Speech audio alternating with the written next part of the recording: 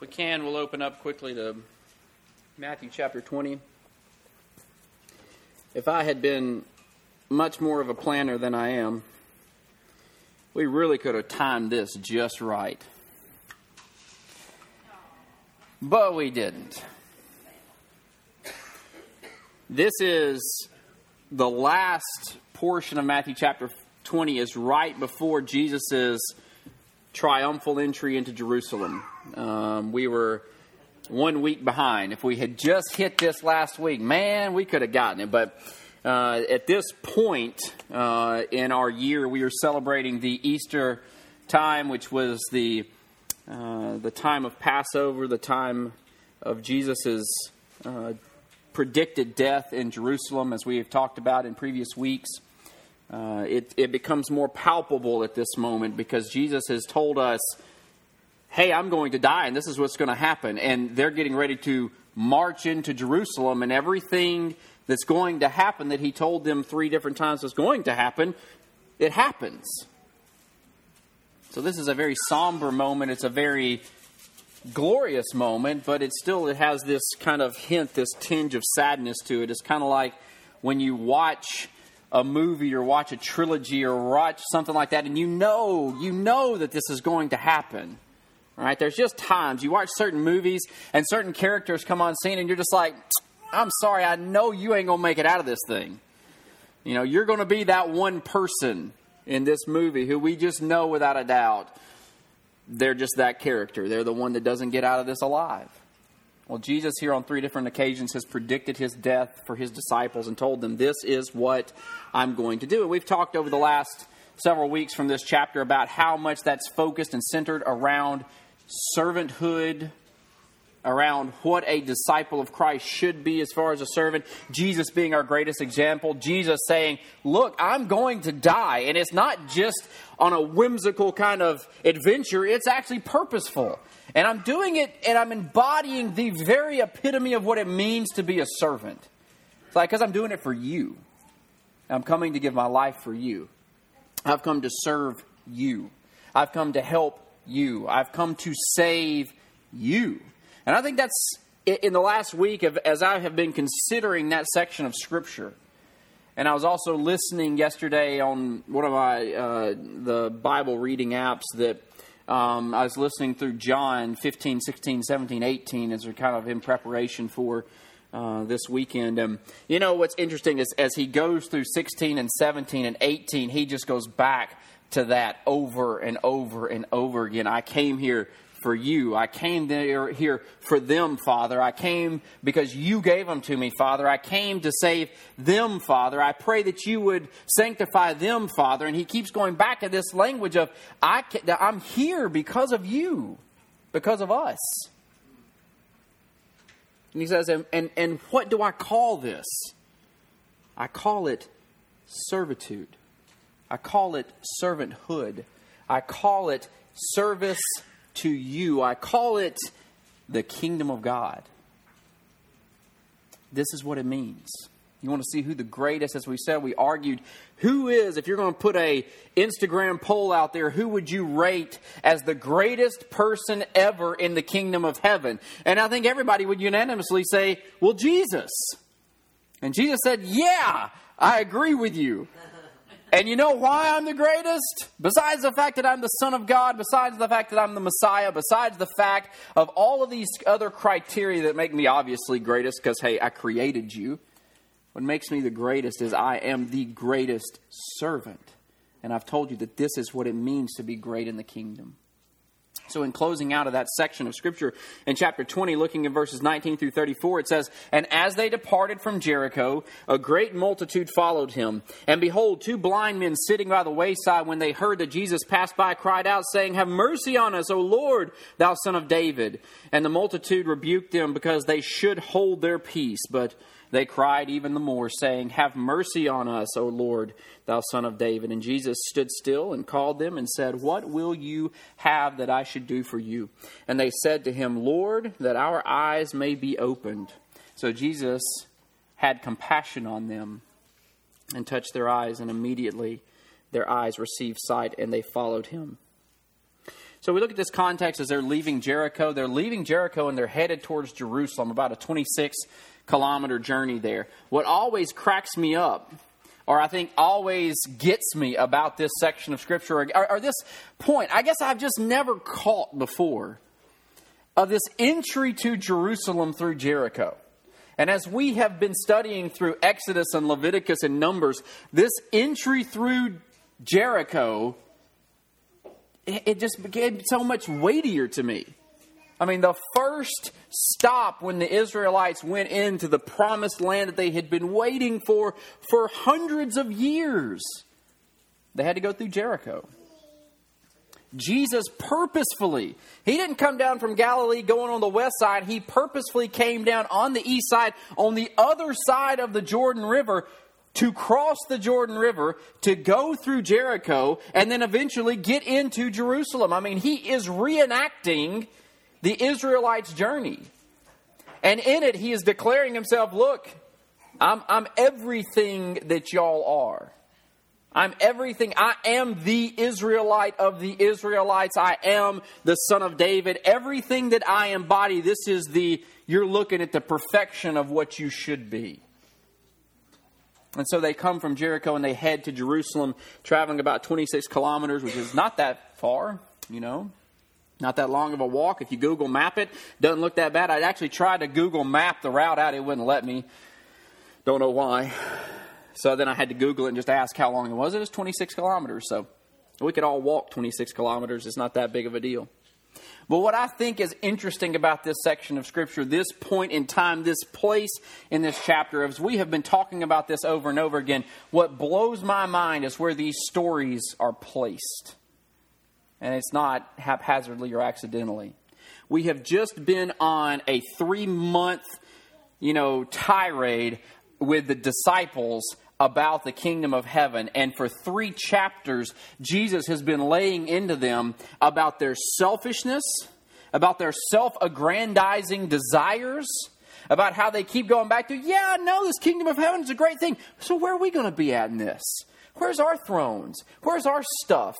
What do you got in store for us, Jesus? And can I ask a request? Can you give me a little more than the others? Because, we are James and John, and I think we deserve a little bit more than everybody else. So where can we sit on your right and your left? All these things for 3 chapters they've been going back, and Jesus has been going, guys, it's not about you. It's not about you. It's about it's about everybody else. It's about you serving everybody else. It's about you being for everybody else. It's about you focusing on everybody else. That is what my kingdom is all about. For 3 chapters, over and over again, with multiple questions and multiple interjections and multiple little scenarios where he's grabbing children and bringing them over here and grabbing, predictions about his death and all these things and tying it all back going, guys, I want you to get it's about being a servant. It's about putting yourself at the lowest level. It's not about you and what you want and where you sit and how much you get and what you can get out of Jesus and how fulfilled your life is. It's actually your desire is about everybody else. It's about God. It's about your neighbor. It's even about your enemy. It's not about you. It's about everybody else. Over and over again, he's been focused on that. And then he leaves out of Jericho. And you can almost just get me away from these people. Okay? If it was me, I'd be going, guys, you don't get it. I've told you, this is like with children, and I know there's that whole thing of, look, yeah, you tell them 1,000 times, you got to tell them 1,001. I tell them 1 time and expect 1 time, that's it, all right? I don't have to tell you again. I done told you once, all right? Didn't work out so well this morning, but that's where I stand, okay? I told you once. Go up and put your clothes on, don't make me tell you again. This is where we focus on, and I would have little patience with this. Thanks be to God, I'm not the one in this position, and I know y'all are thinking that this morning too. Here, though, they're leaving Jericho. They're walking out. He's getting ready to go back. He's going into Jerusalem. He knows what he's facing. His disciples are behind him going, oh, man, look, what are you doing, James and John? Asking him about that. What's wrong with y'all? And then all the other disciples are going, yeah, but I wonder who is going to be the greatest. I really have done a lot. I've done more than you. What about you? I've done more than you. All still so focused about themselves. And on their way out, you have some blind beggars yelling after Jesus. And it's the most beautiful picture to close this chapter. It's the most beautiful picture before he goes in on his triumphal entry into his destined end. They leave from Jericho on their way out. These blind men are crying after him. Now, Matthew's the only one that records two. The other synoptic gospels say one. Mark even lists this as Bartimaeus, the son of Timaeus, who was the blind beggar who was doing this. It's very similar to when Matthew records the healing of the man from Gadara. He actually records two people that are out there. Everybody else records one. It is what it is. Doesn't take away from the story. Here's what the basis of the story is. Here's what's the main point that we want to get this morning. After you've had all these chapters where you're getting just a little bit down on the disciples going, man, y'all get over yourselves, okay? This beautiful picture of a poor, beggarly, blind person has the clearest vision and the most focused faith on what really matters out of all of this.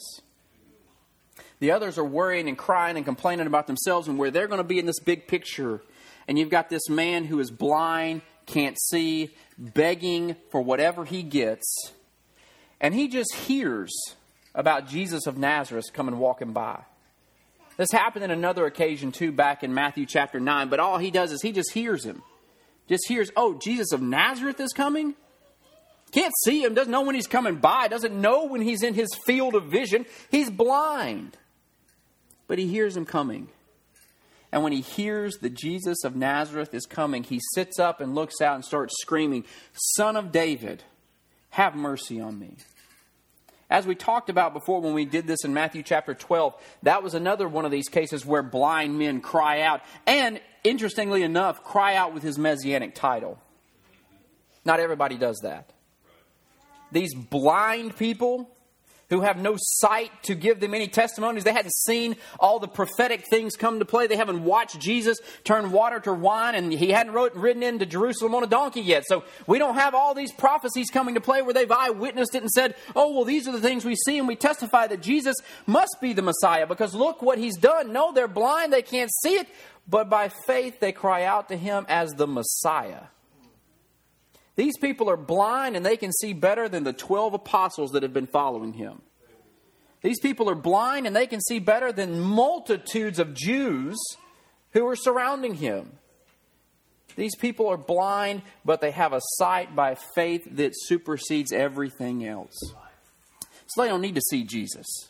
They just hear him coming.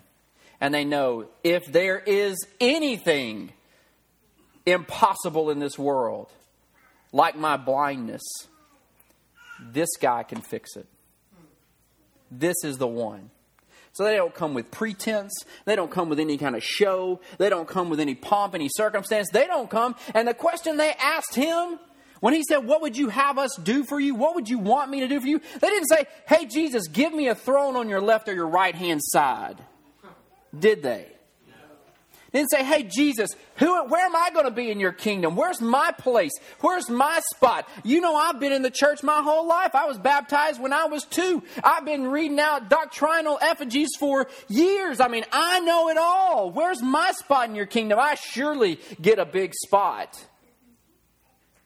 These guys are beggars. And what's even more amazing to me is when this guy, when you look in Mark's account, when this guy hears about Jesus coming, he actually takes his cloak off and throws it to the side. And you say, what does that matter? He's a blind beggar. That's all he's got. It's the only thing he had on his back. And he threw it away so he could run blindly through a crowd to get to this Jesus and said, Jesus, will you please heal me? All I want's my sight. I don't even ask for another cloak that I just left behind. I don't ask for the worldly riches. I just want to see if you can just do that for me. And Jesus, it says, having compassion on him, touched his eyes, gave him a sight. And in Mark and Luke's account says, your faith has saved you. So different. So different from these last 3 chapters. So different from all the jockeying for power and fame and glory and where am I going to be and what am I going to get out of all of this. It sounds a lot like, as we've been studying through Numbers, a lot like the Israelites of old. Lord, where's my food? Lord, where's my water? Lord, where's this land of milk and honey where you promised me? I mean, we're just out here in the wilderness. We're just going to die. Where's all our stuff, Jesus? And this poor blind man, and again, the timing of it is just too perfect. to show you what a sincere, beautiful expression of beggarly, humble, childlike faith looks like. I'm not worried about all the stuff, Jesus. I don't know what kind of house I'm going to be in, Jesus. I don't know where my next meal is going to come from, Jesus. I don't know what I'm going to do next, Jesus. I don't know what the future holds, Jesus, but I know right now I need your help. This morning, as we celebrate the Easter resurrection story, and we can get so caught up in all the other things that go along with church, with religion, with the world, and everything. We can get so focused on all of this stuff. There's a lot of times we need to, just like these people, we need to just fall back on, I just need to cry out to my Messiah, Jesus, please help me. Help me. I don't know what I'm supposed. I'm not looking for all the stuff I can get. I'm not looking for all the material gains I can get. I'm not even looking for the mansion. And that's not what I'm praying to you about. That's not what I'm crying out for you about. I am crying out, I just need you. Maybe there is a problem in my life I need you to fix. But beyond that, I just need you. Once these blind men were healed, you know what they did? They followed him. Something that they could never do before.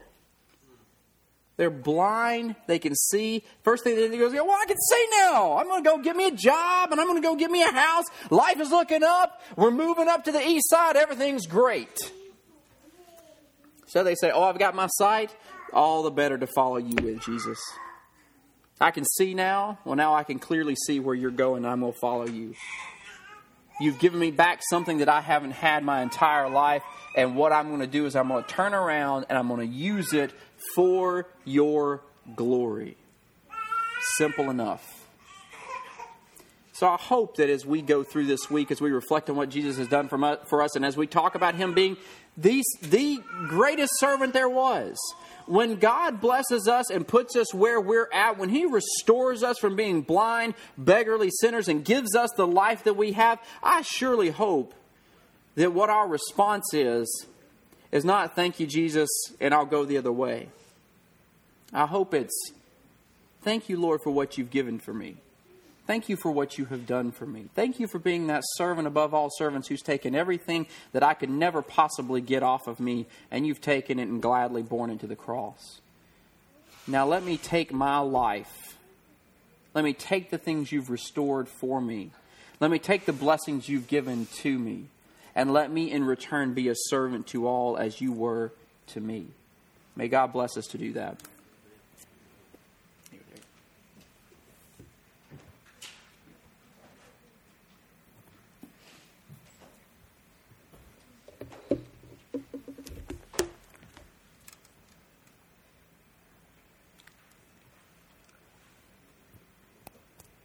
All right. Well, good to see everyone here. Feel like it's been a little too long since I've been around. I've been busy, traveling and different things. A lot of churches out there still in need, and I try to go out and help them as much as I can and am able. Appreciate the wonderful message that Brother Adam brought before us so far. He pretty much did exactly the kind of the first few verses I want to start reading here. It's good to see ministers who do this, but it's also good to see that churches who put it really into practice. And today it's really kind of, you think about 2,000 plus years or so from the time of the death of our Savior. You've got the world who, and I am going to grab this verse. I wasn't sure if I was going to go to it or not, but I'll grab it just real quick. In Psalm 12, and I believe it's the last verse, it says, "The wicked walk on every side when the vilest men are exalted." It seems here in the world today, the vilest of men are exalted in this world. And here we are, church, continuing to gather to exalt not the vile men and the people that may have money and different things like that. We came to exalt our Lord today. And in 1 Corinthians chapter 3, Paul kind of lays out a he's still kind of beginning his letter to the Corinthians, but he starts out by saying, "For we are laborers together with God. Ye are God's husbandry. Ye are God's building, according to the grace of God." This is 1 Corinthians 3, verses 8 and 9. "According to the grace of God, which is given unto me as a wise master builder. I have laid the foundation, and another buildeth thereon. But let every man take heed now how he buildeth thereupon. For other foundation can no man lay than that is laid, which is Jesus Christ." We are still gathering together here, some 2,000 plus years, still with the foundation of Jesus Christ. And you think about so many in this world who have tried to debunk this Bible when this Bible is a historical record, and people in Jerusalem are continuing to uncover artifacts, places, things that continue to prove that this record is true. And so for just a few minutes this morning, I want to try to make this a little more personal to you, because we've gathered here together, and I wanted something to get out of our vocabulary. I'm going to start this way. We didn't come to church this morning. The church is gathered to worship. We came to worship this morning. So we're not here doing church. I want us to get rid of that vocabulary or using that word, because we came here to worship Jesus Christ. We came here to worship what He did and what He has done for us. And there's not enough time to even convey all that He really did for you and me in a short amount of time that we have. But every time we gather here together, we're here to lift His name up. And we're here to glorify Him and honor Him, because why else do we come? Today we celebrate a risen Savior. We don't celebrate His death. We celebrate the fact that He's alive. And that's important, because of all the other religions that are out there, all the gods, whether you go about Muhammad, Confucius, Buddha, they're all dead. Ours isn't. And that's something to be excited about, because it's never happened in any other case in this world that we have come to worship one that is alive. So if we go over to 1 Corinthians 15, not going to go there. I'm just going to go there mentally. If He's not alive, then why are we here? If He's not alive, our faith is vain, our preaching is in vain, the practice is vain. Who are we singing to? Why are we singing? Why are we rejoicing? Why are you happy? Why do you pray? Who are you praying to if He's not alive?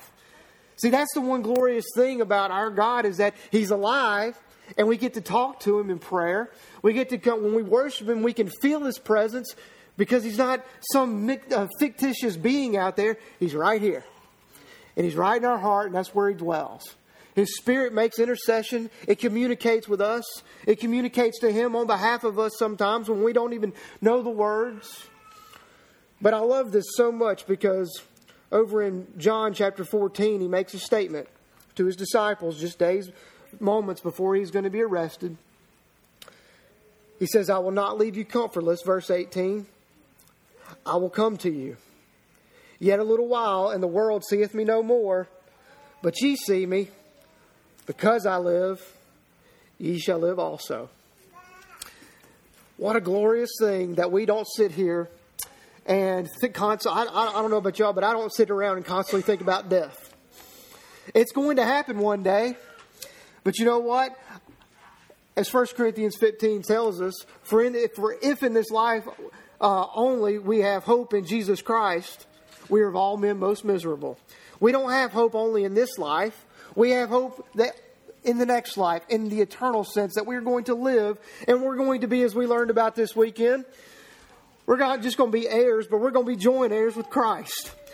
Those many mansions that He talks about here in chapter 14, we got one. And it's on the other side, and we're going to be there, because there's an inheritance awaiting you and me. There's awaiting God's elect children, the ones that were chosen and placed in Christ before the foundation of the world. We are going to live and reign with Him. And I love that fact that we have come together to worship our King. But He's also given us power to be those kings and priests. We've had a wonderful weekend of worship at Vestavia, and I hate many of you missed it. We learned a lot of good teaching over there this weekend. But one thing I wanted to focus on is just a little bit more this morning, is that as we've gathered here together to worship a risen Savior, I want to make it a little more personal to you. Personal. I want you to make it personal to your inner being, to where it touches your very heart. On the day of resurrection morning, Mary goes over. If you turn over with me over to Luke, if I can get there, my sticky fingers this morning. Luke chapter 24. I want to grab maybe just a couple of things and we'll sit down. And it came to pass, verse 4, as they were much perplexed thereabout, behold, 2 men stood by them in shining garments. Now these 2 men, Matthew records for us, were angels. An angel was actually sitting upon the stone that had been rolled away. And as they were afraid and bowed down their faces to the earth, and they said unto them, Why seek ye the living among the dead? He is not here, but is risen. Remember how he spake unto you when he was yet in Galilee. Oh, so hard for us just to remember the words of Christ. These men who were just walking with Jesus, I mean, Brother Adam's sitting there probably preaching for weeks about all the places where Jesus journeyed around Galilee through the back for the book of Matthew. And now he's coming into Jerusalem. Or he's on his way to Jerusalem. And he's sitting there continuously talking to them. Go to John chapters 14, 15, 16, 17. Read those accounts over there and realize that the angels were sitting there telling them, do you not remember what he just told you? He told you that he was going to die. And in 3 days that he was going to take his life up again. That he was going to come out alive. He says, do you remember? Saying, the Son of Man must be delivered unto the hands of sinful men and be crucified, and the 3rd day rise again. And they remembered his words. Matthew also records that the angels told them to go quickly to tell other ones. And what did they do? They took off running. They went running. They couldn't wait to tell the news that their Lord, their Master, was not there. If you turn over to John chapter 20, we'll grab some closing thoughts. Because I can't imagine the joy of seeing. And of course, the rest of the story is that even as Mary went running, he actually appeared unto them on the road there and said, all hail to Mary. Which means basically, rejoice. It's me. I'm here. Could you imagine how cool that must have been?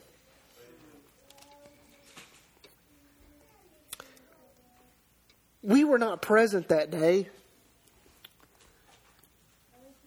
physically, but you were in Christ through that. You've always been in Christ. And the promise that Jesus, before he went to the cross, was that I would not leave you comfortless. I'm going to send one, the Spirit of truth, John 16 records of us, that's going to remind you of some things. It's going to talk to you and teach you some things. And it's going to testify of me.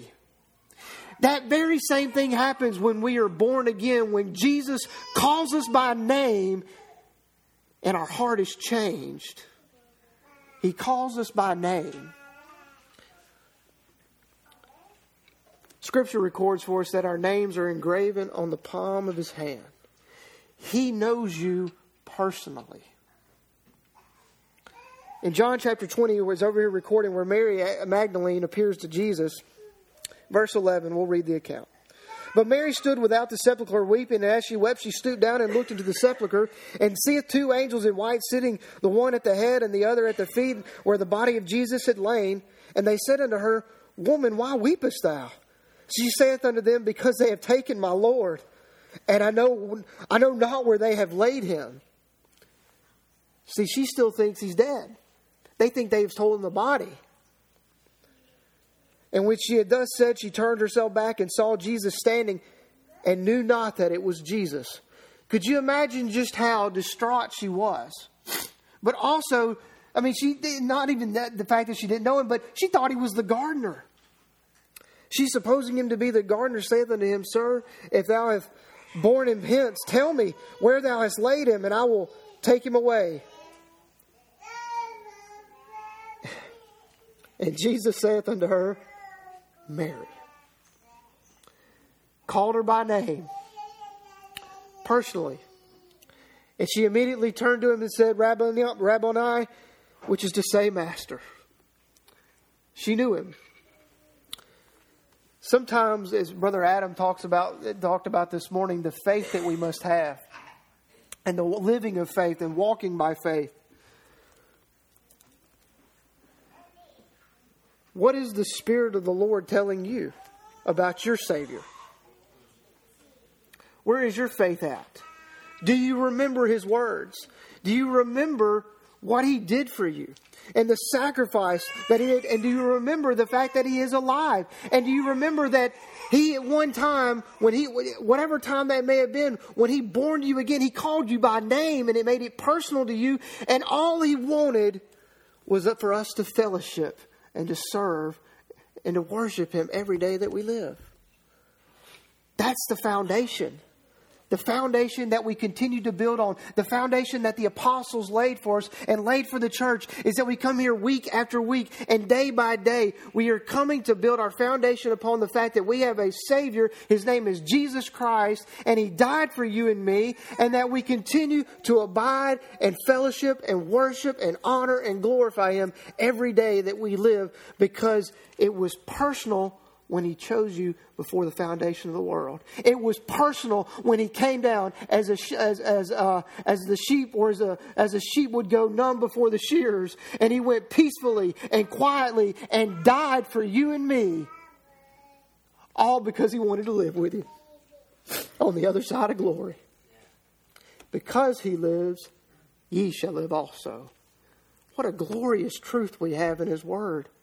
And I hope we continue to build on that foundation every day that we live, that we worship our living Savior. Come ahead, Dad.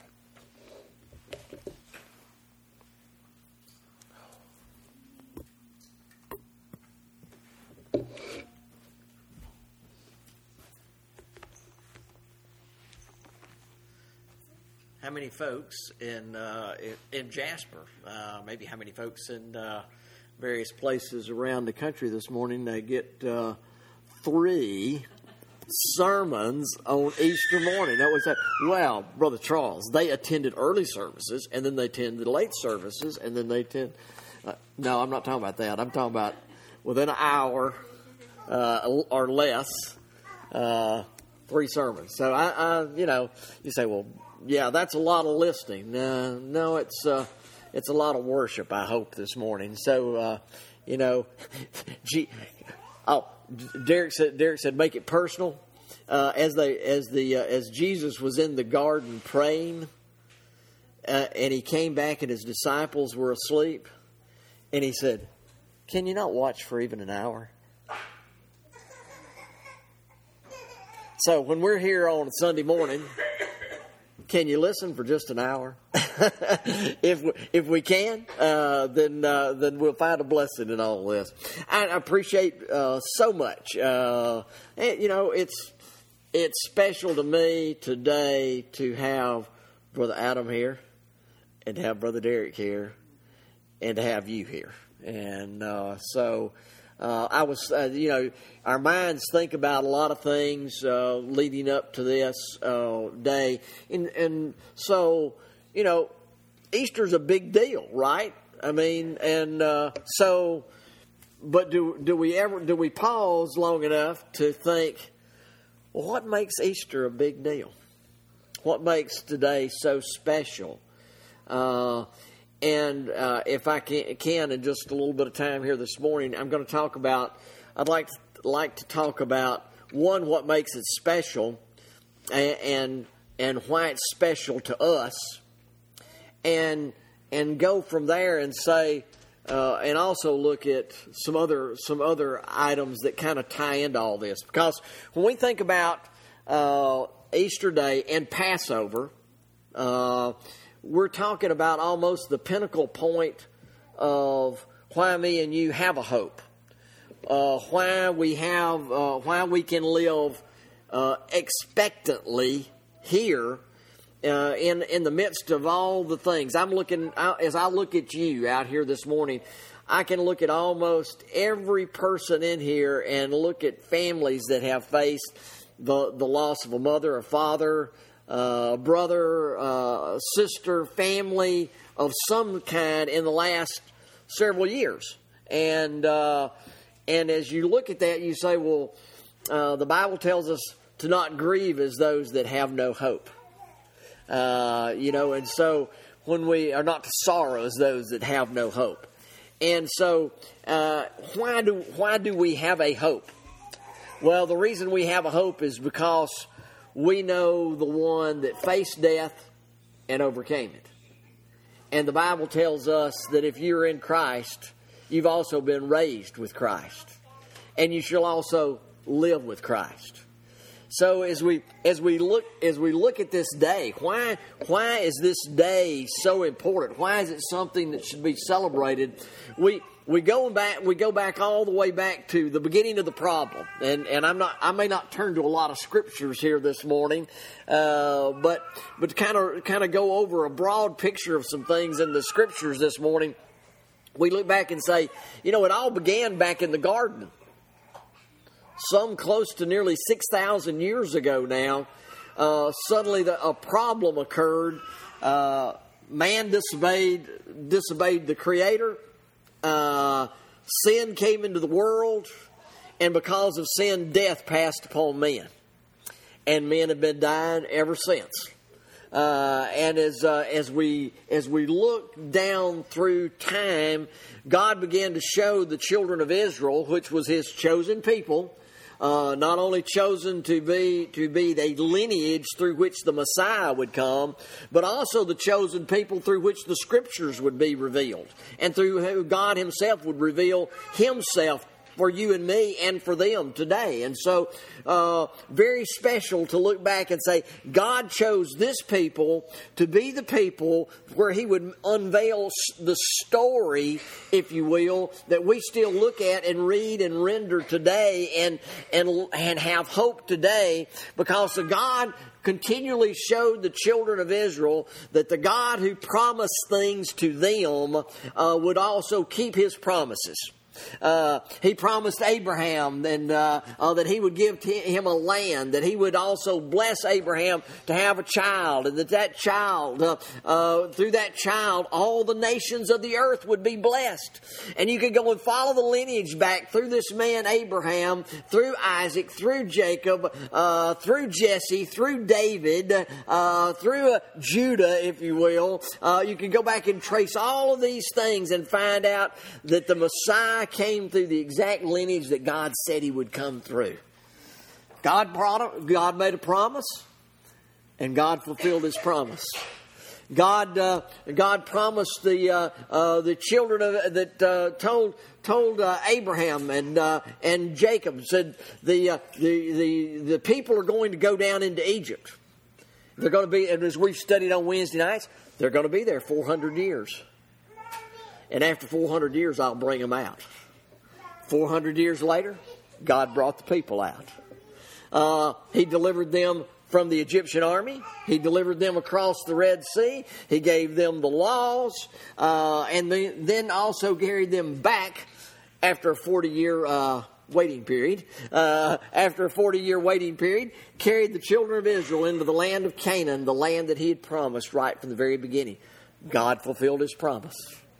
God fulfills His promise. And that's what we sit here and look at this morning, as a God who promises things. And many times, as we look at the death problem that we have, you and I have a problem that death lies in front of us. Without the return of the Messiah coming in the clouds, which He also promised, without that coming to bear in our lifetime, you and I are going to face death.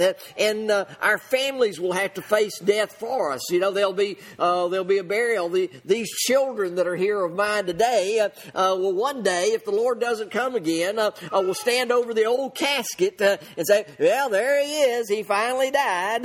And the time will be, say, "Well, where is He?" "Well, He's just out here in the ground." No, my friends, gone home to be with the Lord. why? How can we say these things? How can we have this assurance? Because God promised it to us. Because God made a promise and He fulfilled it. And He begins to tell us, going back through the course of time, beginning with Isaiah, there are again prophecies being made. Well, we could go to Genesis chapter 3 where He tells us there that the seed of the woman is going to crush the serpent and his head, and he's going to be the beginning of the promises of a coming Messiah, a coming Savior. Then we have all these other promises down through time. We could go to Isaiah chapter 7, and he begins there and says, "A virgin shall conceive and bring forth a child." And we have this repeated to us then as the angel of the Lord appeared to Joseph in the first chapter of the book of Matthew. Matthew chapter 21, he tells him, "Thou shalt call your bride, your betrothed, is expecting a child, and thou shalt call his name Jesus, for he shall save his people from their sins." Again, a promise fulfilled that a virgin would have a child and that he would come forth and that the government would be upon his shoulders, the kingdom, if you will. The kingdom would be on his shoulders, and he would be the one that would deliver the children, his children, from their sins. Promises made, promises kept. I'll tell you, a beautiful thing for us today, and a reason that we can look hopefully out into the future and say, the very same one. Sometimes people look at it, and that's the thing today. The Word of God actually tells us this would be in 2 Peter, it begins to tell us over there and say, in the last days people will say things like this: "Where is the hope of His coming? When will He come? We've heard the promise of all this for years. Where is He at? Well, it's been 2,000 years since Jesus was here. It had also been 400 years when they were down in Egypt, but God came." It had been from the time that they were down in Egypt to the time and came out of Egypt to the time that He actually arrived here through the virgin birth was about 1,400 years. Time is not. Time doesn't mean anything to our Lord, but His promises do. Promises and the fulfillment of His promises again and again and again. So He promised that He would come. He promised that He would conquer death. And why is that important? Well, Brother Derek mentioned this already in the 1 Corinthians chapter 15. "If there be no resurrection of the dead, then is Christ not risen? And if Christ be not risen, our preaching is in vain, and your faith is also vain. Yea, we are found false witnesses of God, because we've testified of God that He raised up Christ, whom He raised not up, if so be that the dead rise not. And if the dead rise not, then is not Christ raised. And if Christ be not raised, your faith is vain, and you're yet in your sins." You've got no hope. If Christ is not raised, we're in our sins and we have no hope. There's nothing out there in the future for us if He didn't come forth from the grave, if He didn't conquer death. But the Bible tells us here in this same 1 Corinthian letter that not only did He come forth, Brother Derek's already read some of the scriptures there this morning. First of all, Mary and Martha and others went to the tomb, and the tomb was empty. He wasn't there. There were men testifying, He's not there. He's risen. There were disciples that met Him on the road to Emmaus. They didn't know who He was. And finally He revealed Himself to them. Finally He revealed Himself to His disciples. He came into a room where all of them except Thomas were assembled together. And the Bible says they were assembled there for fear, because they feared the same thing that had happened to their leader would also happen to them. And so they're huddled together in a room, and Jesus comes into the room without opening the door. He wasn't a spirit, by the way. He was man, flesh, and blood. And that's the reason Thomas was wanting to know. I'll not believe it except I see His hand, the nails that prints in His hands, and the wound in His side, and can put my hand in them. He was not some spirit that came floating through the door. He was a flesh and blood man raised from the dead that appeared in the room. Now, that doesn't happen every day, right? Jesus doesn't happen every day either. And the things that he did, the things he accomplished, do not happen every day. That's the reason nearly 2,000 years later, I was thinking about that this morning. If we assume, and pretty accurately, that 30 A.D. or 29 or 30 A.D. approximately, the year is the year that Jesus died upon the cross, then we can look at it today and say it's been 1990 or 1991 years. We're approaching the 2,000 year mark, and we're still here talking about the fact that Jesus, our Messiah, died 2,000 years ago upon the cross, and he died not just so he could go and be a martyr. He died that you and I might be set free from the penalty of death and the penalty of sin. He went there with a purpose, and we talk about it today. The children of Israel were told in the books of Exodus, the book of Leviticus, Deuteronomy, all in the Old Testament scriptures, they were given feasts that they were to celebrate. They were to remember the feast of the Passover, the feast of unleavened bread. They were to remember the day of the giving of the law. They were to remember tabernacles. They were to remember the Day of Atonement. All these feasts they were to remember, and they were told to celebrate these feasts year after year after year after year. Now, the Passover for them was looking back and saying, yes, that's the day God delivered us from the hand of the Egyptians, and he passed over the camps of Egypt, and death came upon the firstborn of everything, animal, child, and that didn't have the blood of Christ upon the doorpost and upon the lintel of the house.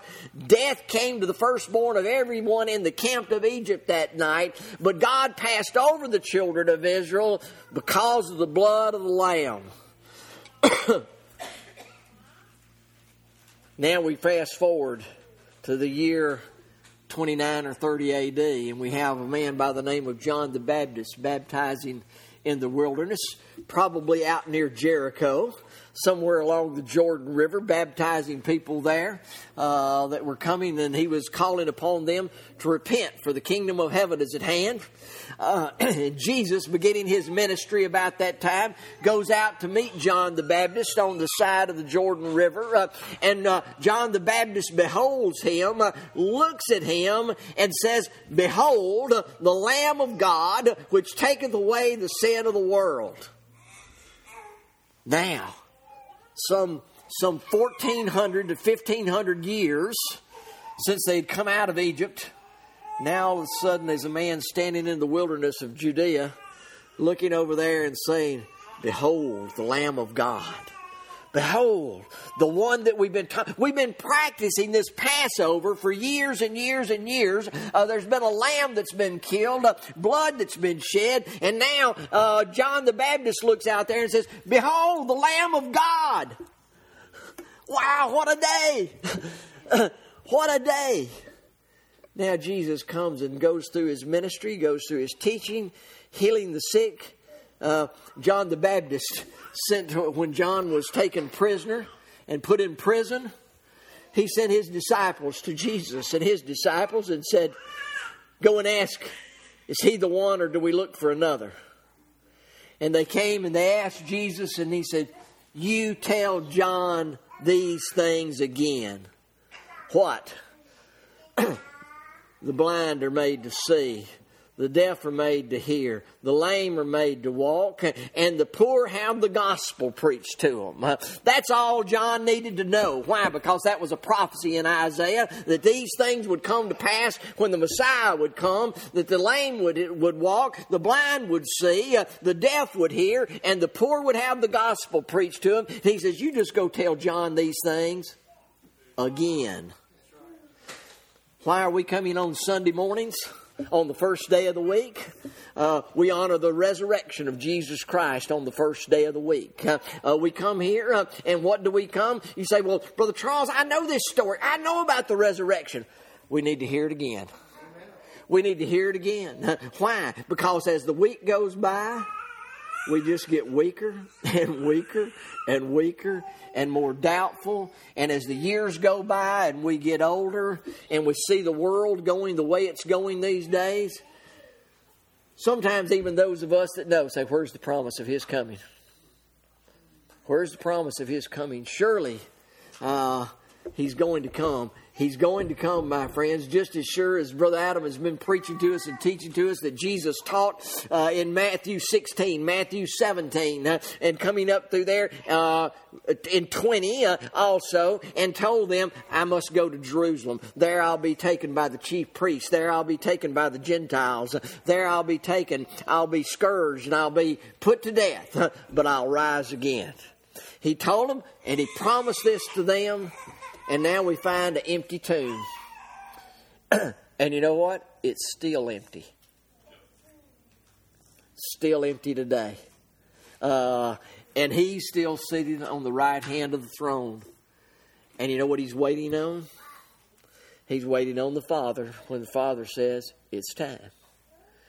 In the meantime, we just keep laboring and waiting and knowing that the promises of God are yea and amen. God's word is true. And so whether you're young or old, I'm getting to the point where I can almost say I know my age says I'm old, even if I don't feel like it sometimes. But I'm looking out at young folks here this morning. I'm looking at my children, grandchildren, Brother Brody, Sister Maitland, Brother Sebastian, these and Brother Jeremy and his family and others that are here. I'm looking at you and saying, if we all pass from the scene, will our children and our grandchildren still be looking and celebrating this time of year, year after year after year? The children of Israel got faint. The feast became something, it's just another feast day. Some years they celebrated, some years they didn't. Sometimes they pretty well forgot about it. For you and me, believing that these things are true and continue to demonstrate this year after year after year after year, and celebrating the fact that we have a risen Savior. Celebrating the fact that we have a Savior that's just waiting on the day when the Lord says, it's time to go home and close this thing out, wrap this thing out, and bring them home to me. That promise that He fulfilled some 2,000 years ago was sure to happen, sure to take place, and the promise that He's going to come back again is just as sure. In the meantime, what we're to do is continue to worship. Continue to celebrate. Continue to be thankful. Continue to look for Him. When will the day be? When will the time come? When is He going to come back? And what did He accomplish? That's what we'll just say real quickly. What did He accomplish upon the cross? Well, one thing, His blood took away our sins. The blood of bulls and goats, the ashes of heifer, all those things that are practiced under the law could never take away our sins. The only thing that could take away our sins is the blood of the spotless Lamb of God. And as Adam was the first man and sin came into this world because of him, sin was taken away by the second Adam, Jesus Christ, who came and died for our sins. What did He accomplish 2,000 years ago? Not only did He wipe away our sins, but He also proved that He had power over death. And that one of these days, the graves are going to open. We're going to get to rejoice in being with Him once again. That's the reason today is special. That's the reason we're still celebrating. The children of Israel could look back and say, wow, do you remember the day when the Lord came through Egypt and brought us out? You remember hearing the stories of how the Red Sea parted? Can you imagine the Red Sea parting and the children of Israel going through? I'm going to tell you, we've got a better story than that. We've got a story that on the very Passover, the Passover Himself, Jesus Christ, the Lamb of God, came and died and took away our sins, conquered death, and proved it by coming forth 3 days later, so that you and I can look and say, there's no grave can hold us. There's nothing that can tear us down. There's nothing that can keep us from being with our Heavenly Father. Because, and so I'll close with this. Turn to Colossians if you've got your Bible. This is what I'll close with. Colossians chapter 2. Colossians chapter 3, verse 1. If ye be risen with Christ, seek those things which are above, where Christ sitteth on the right hand of God. Set your affections on things above, not on things on the earth. For ye are dead, and your life is hid with Christ in God. If ye be risen with Christ, seek those things which are above, where Christ sitteth on the right hand of God. If you were in Christ Jesus when He came forth from the tomb, then you've been risen with Christ. Don't set your affections on things on the earth. Set your affections on things above, that we might worship and adore Him while we're here. May God bless you on a great Easter day, and continue to worship Him and celebrate. This one has power over death. This one had power over the grave. He had power over sin. And that's the reason we gather together and worship, because He is the King of Kings and Lord of Lords. May God bless you is our prayer.